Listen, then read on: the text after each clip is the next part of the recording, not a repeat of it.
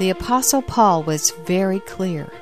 The desires of our sin nature are evil and destructive. They must be resisted and through the power of the Holy Spirit overcome and replaced by new desires. But in our culture today, many believe a far different story. Dave Wurtson, our Truth Encounter study leader, shares in today's lesson about the sins that can still exclude you from heaven. Ray Carlson was a hulk of a man. He was a giant of a man. He was about 6'2". He weighed about 270. When he was in high school, he won the heavyweight division in Pennsylvania wrestling. He went on to university and kept developing his wrestling talents. And when it came time for the Olympics, he tried out for the Olympics. And he almost made the United States Olympic team, but the guy that beat him out, this great big guy that was even bigger than him, actually went on that year and won. He beat all the Russians and won the gold medal in wrestling. And I came to know this friend of mine when I started working at my dad's camp years ago, my dad's children's camp, because Ray directed that children's camp, and he never got over his love for wrestling. In fact, it was a normal thing on a Tuesday afternoon to go down to the gym, and Ray would lift weights. I mean, he would put he'd start out warming up about 250-pound bench press. That was his warm-up. And then he would slowly work up to 325, 330, 350. I mean, he'd just pump it away. And after he worked out like that, he'd say, all right, come on, guys. And he would get all of us program guys, and we had a mat because Ray was still into wrestling. And Ray would get down on the mat, and I remember him getting like this, and he would have me get over him. And I remember grabbing hold of his arm. It was like grabbing hold of a branch of a tree, a gigantic branch. And he would say, go! And man, he would just spin as fast as he could, and he would just plaster me on the mat. I mean, we would at times have 5 of us that would try to attack him all at once, and he could just hold that position. He was an incredible wrestler.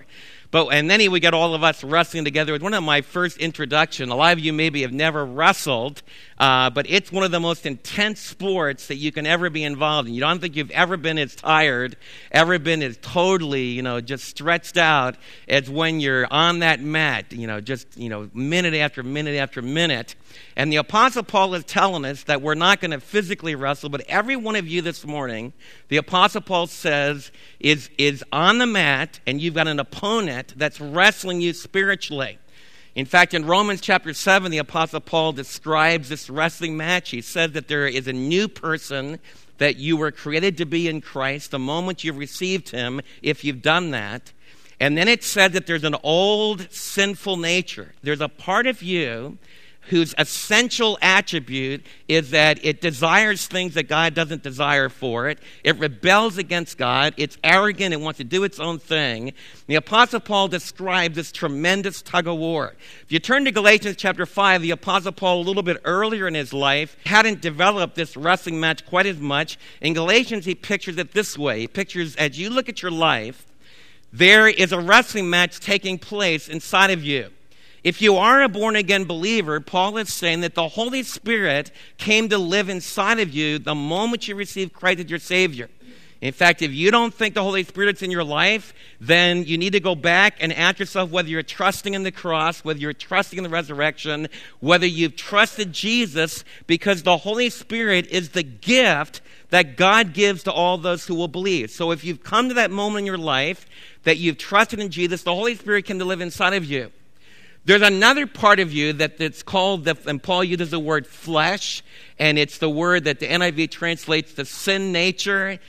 Some people call it a lower nature, or the old nature is a language that Paul uses in Ephesians and Colossians. What it's referring to is that human side of you, before you came to know Jesus, that depends upon itself, that lives for itself, has a passion to fulfill all of its desires, leaning towards always fulfilling those desires opposed to God. It's the anti-God part of you. And you need to realize that you've got this dark, evil part of you, and I do too. The Apostle Paul, if you look at Galatians chapter 5, turn there, he says that there's a great wrestling match. In verse 16, he says, if I live by the Spirit, you will not gratify, you will not fulfill, you will not carry out the desires of your sin nature. Why? The sin nature is desiring what is contrary to the Spirit. And the Spirit, that's the Holy Spirit, is desiring what's contrary to the sinful nature. They are in conflict with each other so that you do not do what you want. The Apostle Paul is saying is that as you look at this wrestling match, the Holy Spirit's trying to get control of the sin nature, trying to hold it down, trying to destroy it, trying to help you to live out the reality of what's going to be true for you forever, that your old nature, your sin nature, was crucified with Christ. The penalty of that sin nature was paid. Jesus rose again from the dead, and the Holy Spirit wants you to realize you have a new eternal nature. There's a part of you that loves God. There's a part of you that wants to serve Him. And he's saying that as you look at this, the Holy Spirit is trying to pin the old nature, the sin nature. But the sin nature retaliates. The sin nature comes back. And there's an amazing thing that takes place. The Lord God of the universe has not chosen to just overwhelm you. The Holy Spirit can overwhelm things and people. In fact, it says in Genesis chapter 1 that He hovered over the unformed earth, and He was, looking at this unformed waters and everything, and He became the agent of creation. So the Holy Spirit, by omnipotence, because He's the divine third person of the Trinity, if He wants to, He can control your life. He could just demolish your life, demolish your will, and just make you do, like a puppet, whatever He wants you to do. Why doesn't He do that? Because the Lord wants to have a love relationship with you. And so Paul pictures in this wrestling match that you have a key call to make. It's saying is that there's a part of you that cheers for the sin nature. And so when the Holy Spirit wins, then the part of you that cheers for the sin nature wins. And, it wins in that case, but the part of you that believes in the Holy Spirit is defeated. On the other hand, when the Holy Spirit wins, then the part of you that resists Him is defeated. And the Apostle Paul is picturing this. That's why you can't do what you want. Either way, it seems like you lose. But what he's telling you is that if you just submit to the Holy Spirit, rather than watching this wrestling match, rather than watching this internal wrestling match and staying neutral or joining the fleshly side, if you will join with the Holy Spirit, and submit to Him and put yourself under His authority and let Him control your life. Let Him be the Lord of your life. If you'll let Him guide your life. The very next verse, he says, if you are guided by the Holy Spirit, if you are led by the Holy Spirit, then you will not fulfill the desires of the flesh. Some of you are from a charismatic background. We're thrilled that you're a part of our church family, and we covet your passion for the Spirit. We covet your commitment to the immediacy of the presence of God. But one of the things in your background that can cause you to get off track at this time is that you always want to think of the Holy Spirit as a happening, as a moment happening. You've been in services where people are calling you to pray through, and they're trying to train you to be able to speak in tongues. And they're trying to get you to experience a moment. You're looking for that great moment. And you feel if you can only have that moment, then everything's going to be all right. It's very American in some ways to want to do this. It's very human. That we want to have that great supernatural happening, and then everything will be taken care of. You need to understand that there's another movement of the Spirit in your life, and it's a much quieter movement. It's the steady walk. The Apostle Paul began this paragraph by saying, walk by the Holy Spirit's power. Walking is not a big crisis. Walking is not some powerful, miraculous happening. It is what you commonly do every single day. And that needs to be part of your real life with the real Holy Spirit. You don't just have real super high emotions, but you start to get up in the morning and you learn to walk with the Holy Spirit. And then he closes this paragraph by saying that you are guided by the Holy Spirit. So you walk with the Holy Spirit and you let Him guide you where He wants you to go. Not where you want to go, but where He wants you to go. And God's Word is what's going to help you to hear the Spirit's voice and get your morality straightened out in your life. And slowly but surely as you walk with Him, the Apostle Paul says that as you are guided by the Holy Spirit, you will not carry out the desires of the flesh. So if you're carrying out sinful desires, in other words, this morning you just sit there. If you lie, if you're controlled by hatred, if you're controlled by, there's no rest and peace in your life, if you're immoral, then you need to realize that in this wrestling match, you're cheering for the wrong side. You're cheering for the sin nature. And because the Holy Spirit wants to have a relationship with you, if you cheer for the sin nature, if you side with the sin nature, then the sin nature will win. And the Apostle Paul is saying that if you do that, it could cost you your physical life. He talks about a believer, for example, in Corinthians. They talked about believers that lost their life because they lived in this old nature, and their heavenly daddy loved them so much that he took their life because he didn't want them to keep living in that inconsistency. It also says in 1 John that there is a sin unto death. So I want you to realize this is a very serious wrestling match. Now, that Paul goes on and says something very interesting. He says, now, the actions, the works, your daily activities that are part of this sin nature are obvious. Look what he says here. Look at Galatians chapter 5, verse 19. It says, the acts of the sin nature are obvious. And then he starts out, let's just start out with the obvious ones. Let's start out with sex sins that are part of our sin nature. What he's saying is that it's obvious that sexual immorality, impurity, and living just for, in this case, the sexual passions of your body, freely expressed, it's obvious that that's sin. But you know what I want to share with you? In our culture, you're going to be told that that's not obvious. In fact, as I teach you this morning, there's part of you that just say, I don't buy this. There's some of you guys that are 12 years of age and you just started feeling the hormones surge through you. And at middle school, man, the girls are about a foot taller than some of you guys right now. And their bodies have started to really form and everything. And there's a really in group, especially those that are a little bit more developed. And they're having really cool parties. And they even get their older brothers and sisters to get a little bit of alcohol, down at Rigger Springs. And you're even mixing a little bit of drugs at the time with that. And man, you're really with it. And you think what I'm telling you this morning is crazy. Because you think it's not obvious. That's really good stuff. And I want you to understand that that's the world you live in. Jonathan, years ago, he went to Yale. And where Josh is now. We went to Yale, and Jonathan was thinking about going there at his undergraduate years. There was a co-ed that was there. And as she took us around these old buildings, now mind you, Yale was founded because Harvard went liberal, it went Unitarian. They forgot the doctrine of the Trinity. They forgot justification by faith. So a bunch of committed evangelicals like you that really believed in the cross went and founded Yale. And that's where Jonathan Edwards went as a young 16-year-old kid. And he went on to become a pastor. Yale was founded because the pastors being trained at Harvard were totally alienated to the Bible. So they needed to go to Yale. Well, this co-ed, many years later was saying, we want you to know we have co-ed dorms here.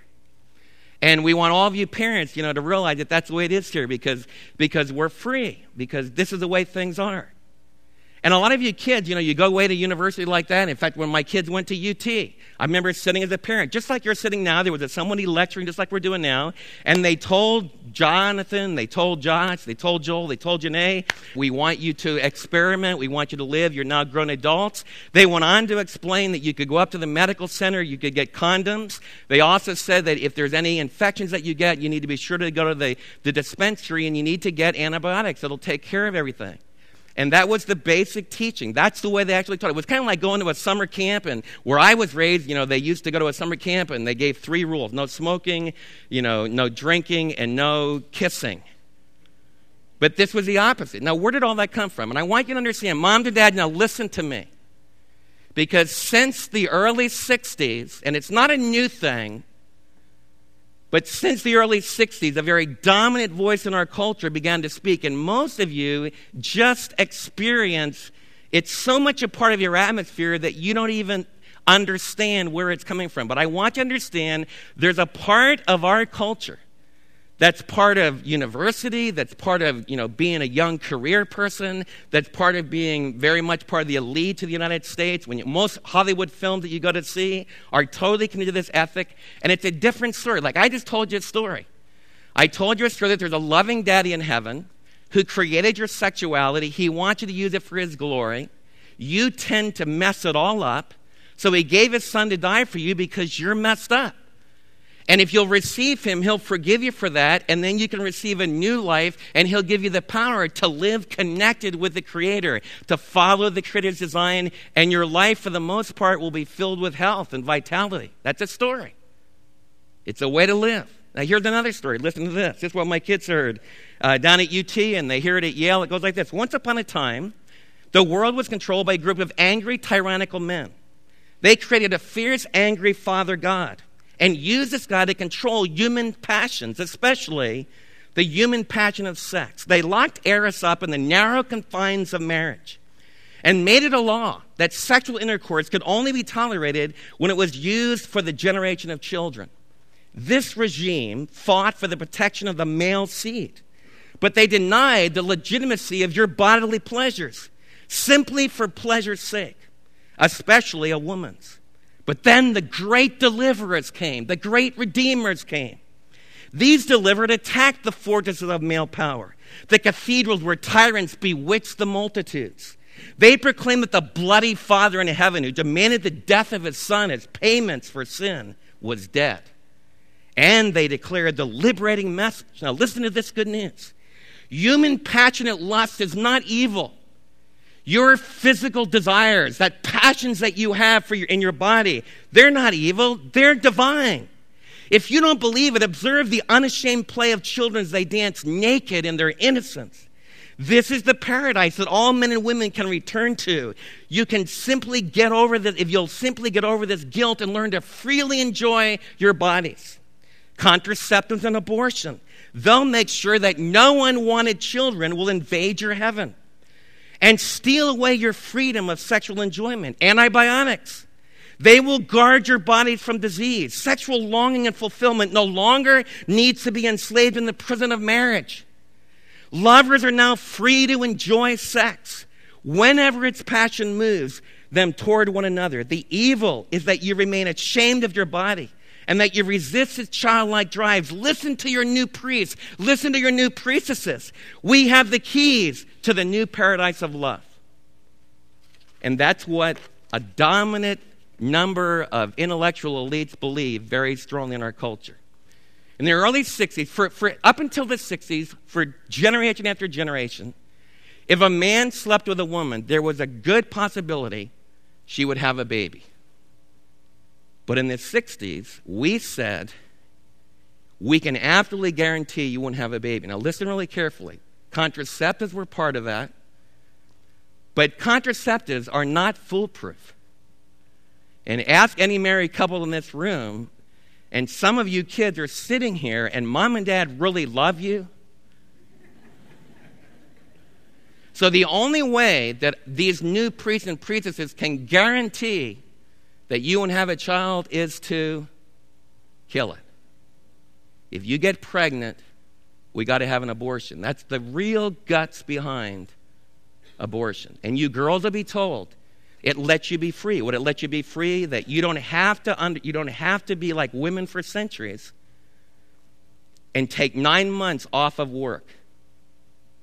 I want all the kids to listen, because this is dominating gospel in our culture. You ladies are just like men. You won't have to take 9 months off for work. And then when you give birth to that little child, you don't have to leave the workforce. You can go to the workforce. And the dominating view in our culture is you as women have a divine right to fulfill your sexual desires just the way men do without any consequences. And also, men have the right to fulfill their sexual desires without any consequences at all. And that's the argument for homosexuality. If the God that you worship is the passions of your body, then it's the most heinous thing in the world to say, if a man has a passionate desire to connect with a man, if the goal and the worship is just physical desire, who's to say that that's wrong? And your culture tells you that there won't be any consequences. Let me give you some examples of that. Like in our culture, for example, a normal thing in a university campus is, if you haven't heard of it, mom and dad, it's called hooking up. You know what hooking up is? Hooking up is when you go to the university and you purposely go to a party and you want to hook up with the opposite sex, but you don't want to have any friendship with them. You don't want to have any relationship with them. It's just for the physical pleasure of your body. And that's what a lot of university students do. You hook up. A lot of your high school, it's right in the high school. You hook up, and the idea that this is very progressive, I want to ask you a question. Remember Paul said the acts of the sinful nature are obvious? If it really were true that sex was just like going to a good restaurant, it was just like eating, it was just like enjoying a really good meal, if that were really so, then why at most of those parties where young people are going to hook up and young, single guys and girls hook up in Dallas, why is it that everybody has to get drunk? I mean, I would think, and Dr. Morris, that taught at Yale for many years and is an economist now teaching at Stanford, she wrote a book called Smart Sex in a Hookup World. She asked this question. If sex is just like eating, and if we can do it with anybody, and that's really good, then I would expect that you would want to be totally awake, totally, feeling and experiencing your body. Ethanol dulls your body. So I would expect if that's really true, you don't want to drink, you want to be able to really experience it. But college kids binge like crazy in order to hook up. Why? Because you feel guilty. You feel guilty. Another thing, ask the college kids after they do hook up. I want to know why you take showers forever. Why you ladies take baths forever. If it's so clean, then why do you feel so guilty? Why do you feel so guilty? Why do you feel dirty? Because Paul says deep in your heart, if you're a Jewish person, you have the Ten Commandments. Thou shalt not commit adultery. Thou shalt not covet your neighbor's wife. You say, man, I'm just a middle school kid. I'm just a middle school kid. What's the big deal? I'm just learning about my body. None of us are connected. You're going to be someday. You're going to be going to church with those kids, and they're going to become old and crotchety like me. And for the rest of your life, this is the way life works because you're all connected. So you hook up in junior high school. You just experiment with your bodies. Later on, you make a commitment in marriage. How many of you want to go to church as a woman, with a bunch of men that you had intercourse with? How many of you want to go to church, vice versa? With a woman that was like that, with a man that was like that. How many of you want the father of your children, that he hooked up with a bunch of men? See, with a bunch of women, in your heart that it's wrong. And so does every college student across America. And that's why the Apostle Paul, it's obvious, this is evident, which are these. Let me give you another thing. A normal thing in college, the hooking up thing gets really old, so you live in together. In fact, almost all of you as moms and dads say that marriage is the only place you could have sex. You should have sex. You should wait till marriage. But 80% of you had sex before you got married in our American culture. And we need to face that. The reality of the matter is, like when a young couple comes to me, it's very, very, like they all act really pious. I'm a really good Bible church person. But the majority in our culture have already lived together. And the basic argument goes like this. The priests and priestesses of secularism tell you this. Would you buy a car? Would you buy a car without trying it out? And that's a pretty solid argument. Some of you men have used that argument. Why? I want to make sure everything works, everything fits, everything's really good. It's a normal thing on the college campus and among young people today. Most single people live together. A lot of you live together. And your basic idea is that we're going to try it. It's going to make our marriage much better. There's only one problem with that. You're not a car. Dr. Morris, that wrote the book on smart sex, you know what Dr. Morris says? She says, I was the Yale student that did all this stuff. I was the Ivy League student. I tried all of this. She said, there's only one problem with it. You're not a car. When you test ride a car, I go out, drive a really nice BMW, but it's got a little clunk in the front end. So I drive the car, come back to the BMW thing, and I say, I don't want the car. The car doesn't cry. The car doesn't get hurt. The car doesn't threaten suicide. The car doesn't feel feelings of attachment. You see, in order for you to just shack up together, you got to treat each other as if you're just commodities.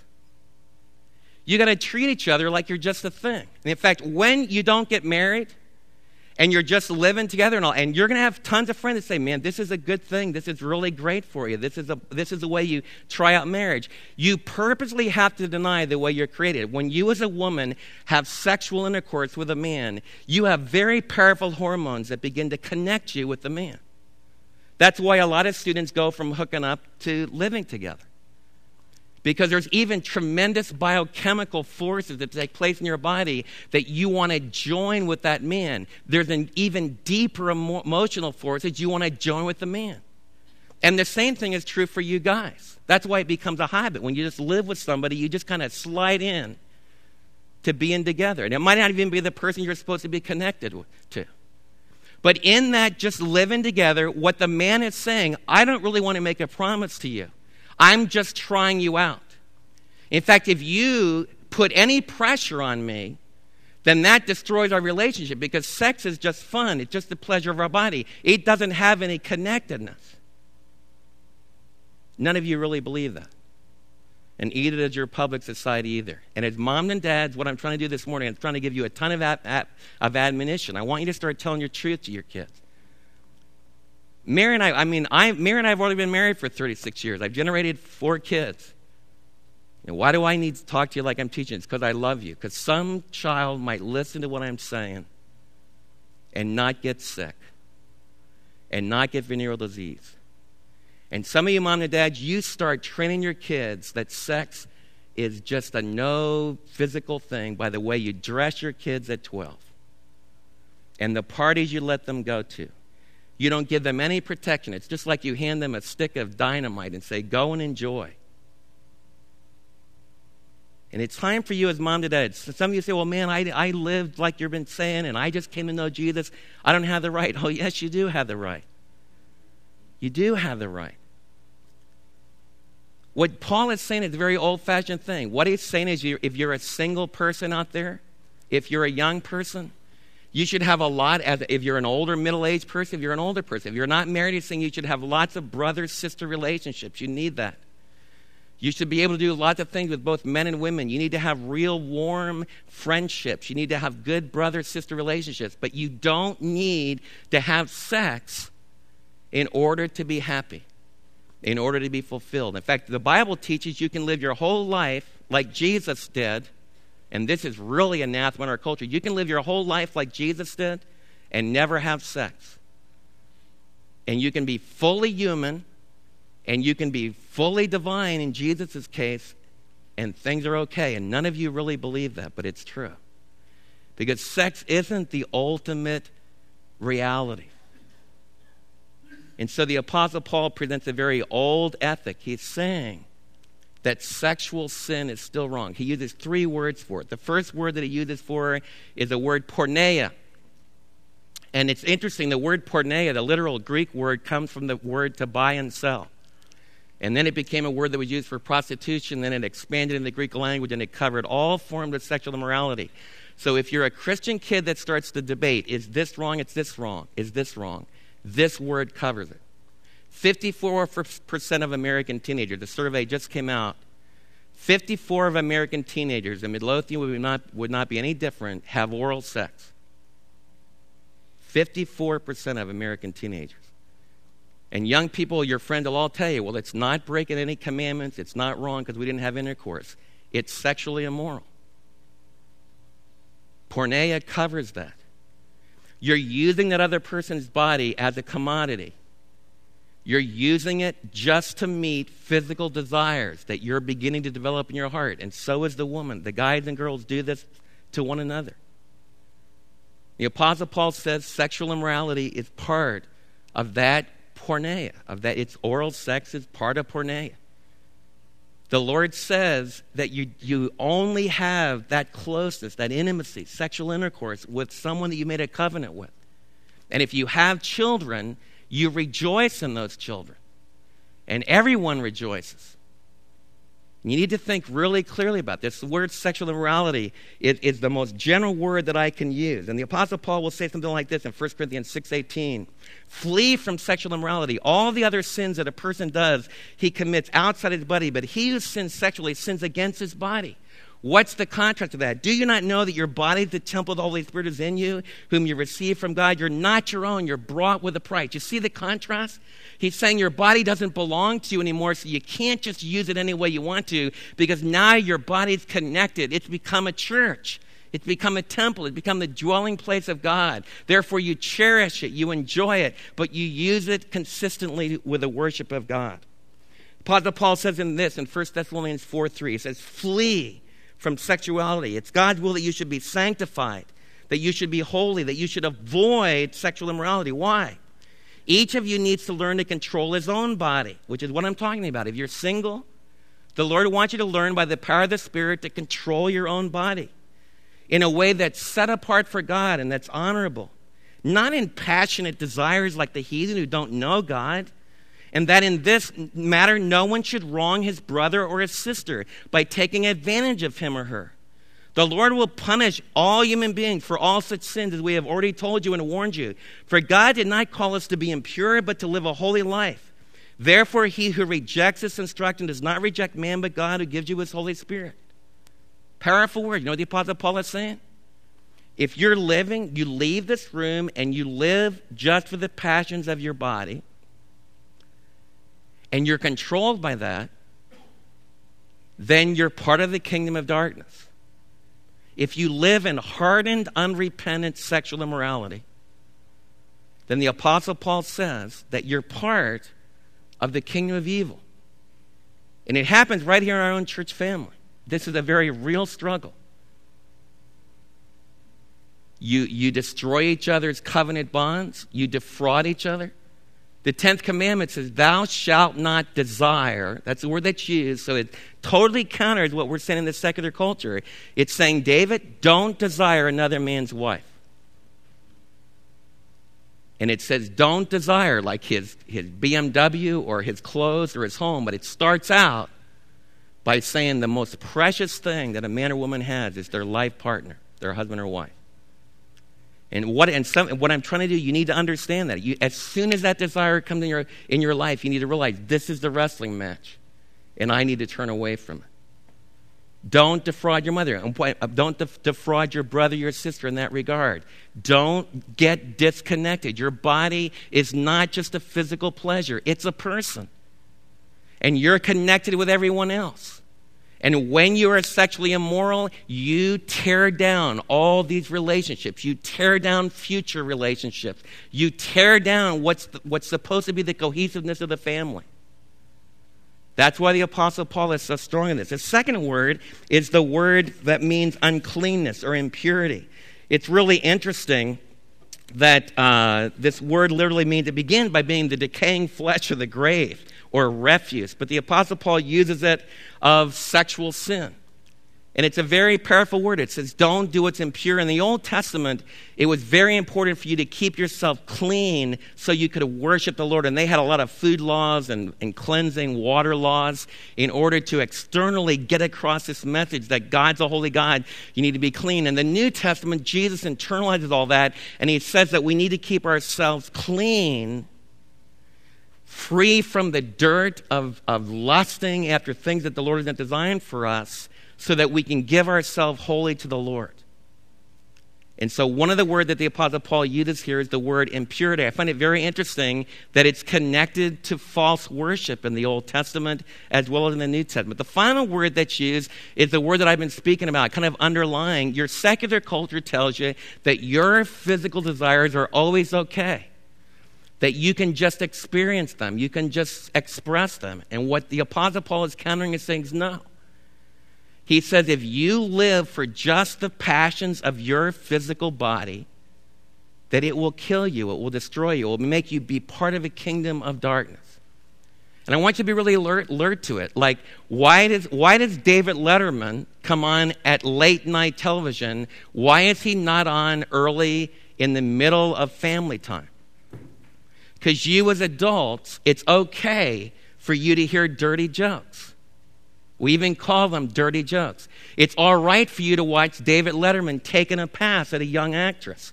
Those desires are perfectly fine. It's all right for you to see Drew Barrymore climb up in his lap because you're an adult. Well, all your kids know more about that stuff than you do. And it's a lie. And as a mom and dad, you need to start getting in there. And kids, what I'm trying to do is, you're only going to get to live your life once. Like somebody taught me when I was 12. Told me things about sexuality. Taught me what the Bible said. And Mary and I had to make decisions about what we're going to do. So do you. So all of you can leave the room and feel like, David's nuts. He's just not in tune with the times. That's fine. It's your life. But I want to share with you, you're not going to change reality. You're not going to change the way your body really works. And your body really works to bring pleasure to God. The Lord meant when you had sex for you to be able to have children. Josh and Laura, Josh could hardly wait to tell us he was a daddy. And when Mary and I got that news, we didn't go, oh no, I can't believe it. What a drag it's going to be on the family. I'm not sure we can afford it. And man, I'm probably going to end up raising him. What a terrible thing. But there's a whole lot of you in this room. You've had to go tell mom and dad, I got hooked up. I don't really want to marry the guy, but I'm pregnant. And all of you that say it doesn't influence anybody, 2 consenting adults, and I think I'm an adult at 13, 2 consenting adults can do whatever they want to do and everything is fine. It isn't fine. And you know why it's not fine? Because I'm paying the bill for your unfathered baby with no father in the home. I am. So are you. All of you are. Because your culture says that people shouldn't have any consequences, so we, by the government, support thousands upon thousands of single families. And I'm not saying that we shouldn't be compassionate, but I want you to understand it's a lie for you to say it doesn't have any consequences. If you're homosexual and you say your behavior just between 2 consenting adults, there are no consequences, it is just a pleasure of our body. No, it isn't. You're connected to me. I have to pay for thousands of millions of dollars of AIDS research because of what you do. And I'm not saying that that's the only way that you get AIDS, but it's the dominant way that you get it, and I pay for it. So do you. So don't believe the lie. You are connected. And what I want to share with you most of all, you know what, believers? Kids pay for it. Kids pay for it. Every one of you as adults that mess around with your flesh and say, my body is what counts, and I can do whatever I want to. Every one of you dads that says, my body craves my secretary. My body longs for her. My body wants her. It's got to be divine. It's got to be holy. It's the worship of the pure, holy, divine eros. I want you to sit in my office.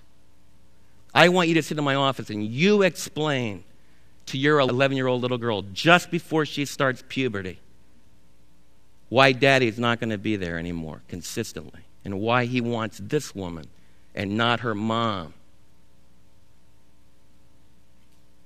And ladies, the same thing for you. When you start deciding, I got to go out there and do my thing. I got to live for my passion. I got to live for myself. I've been serving everyone else for centuries now. And I'm getting older. So I'm gone. Talk to your kids. I would challenge every one of you moms, before you do that, talk honestly with your kids. Don't you give them your little lecture about, oh, this is going to be fulfilling and I'm going to be happy and daddy's going to be happy. Talk to them. Ask them what they really think. Because that's what I have to do. That's what I have to do. And in my pastoral ministry for the next several years, it doesn't end just when they're little guys. I got to work with them all the way through. Why are you so afraid to get close to somebody? Why are you so afraid to let somebody in? Why are a lot of you afraid to get close? Why do you run as soon as you get close? Because a whole lot of you were raised without a mom and dad that made promises and kept them. And we've raised a whole young generation that's scared to death. You know why kids hook up? You know why kids live together? Because they don't want to be like mom and dad. They're keeping all permanent relationships far away. And Jesus says, I got a new and better way. I got a new and better way. You don't have to worship the idols. See, all this is connected with idolatry and drugs, pharmakeia. That's the false worship. The Apostle Paul said that all that I've been talking about is related to false worship. You know what the word idolatry means? It means the worship of images. So a whole lot of you are going to leave this room in this week, and you're going to go, and in big technicolor, you're going to watch somebody have sex with somebody else. And you're going to be thrilled by it. You're going to be scintillated by that. Some of you are even going to be motivated to go and have sex yourself because you watch that. You know what that is? It's the worship of an image. It's exactly what you did this morning in singing praise to God, only you're doing it there in a heathen temple, in a false temple. That's what Paul is saying. And I'm not telling you, what I'm teaching you this morning is not the old thing, sex is horrible, and we're so prudish we don't want you to enjoy that. I'm just sharing with you. If you want to just sit there and drool over an image, go right ahead. It's your business. But you're connected, and it's going to have consequences. I'm so glad somebody told Mary and I when we were young kids, save it for marriage. It's a holy, precious, scintillating, intoxicating thing. And if you'll do it in the safe tent of that marriage, you don't have to be afraid of having a baby, because if Jonathan comes along, it's going to be the expression of you and Mary together, and it's going to be really cool. And I want to share with you from the depth of my heart, it really is cool. And it's awesome to have them connect with you the rest of your life. My prayer for Midlothian Bible Church is that in the midst of a culture that's saying that sex is the goddess and the pleasures of your body is what you live for, that there will be a whole new generation that says, no, I'm going to fall in love with the King of Kings and Lord of Lords, where there's going to be pleasure forevermore. If the Lord calls me to be single, I'm going to revel in his passionate love for me and know one day that he will give me pleasures in heaven that will make all the pleasures of the earth dim. But I am totally fulfilled, totally complete as a single person, because sex isn't divine.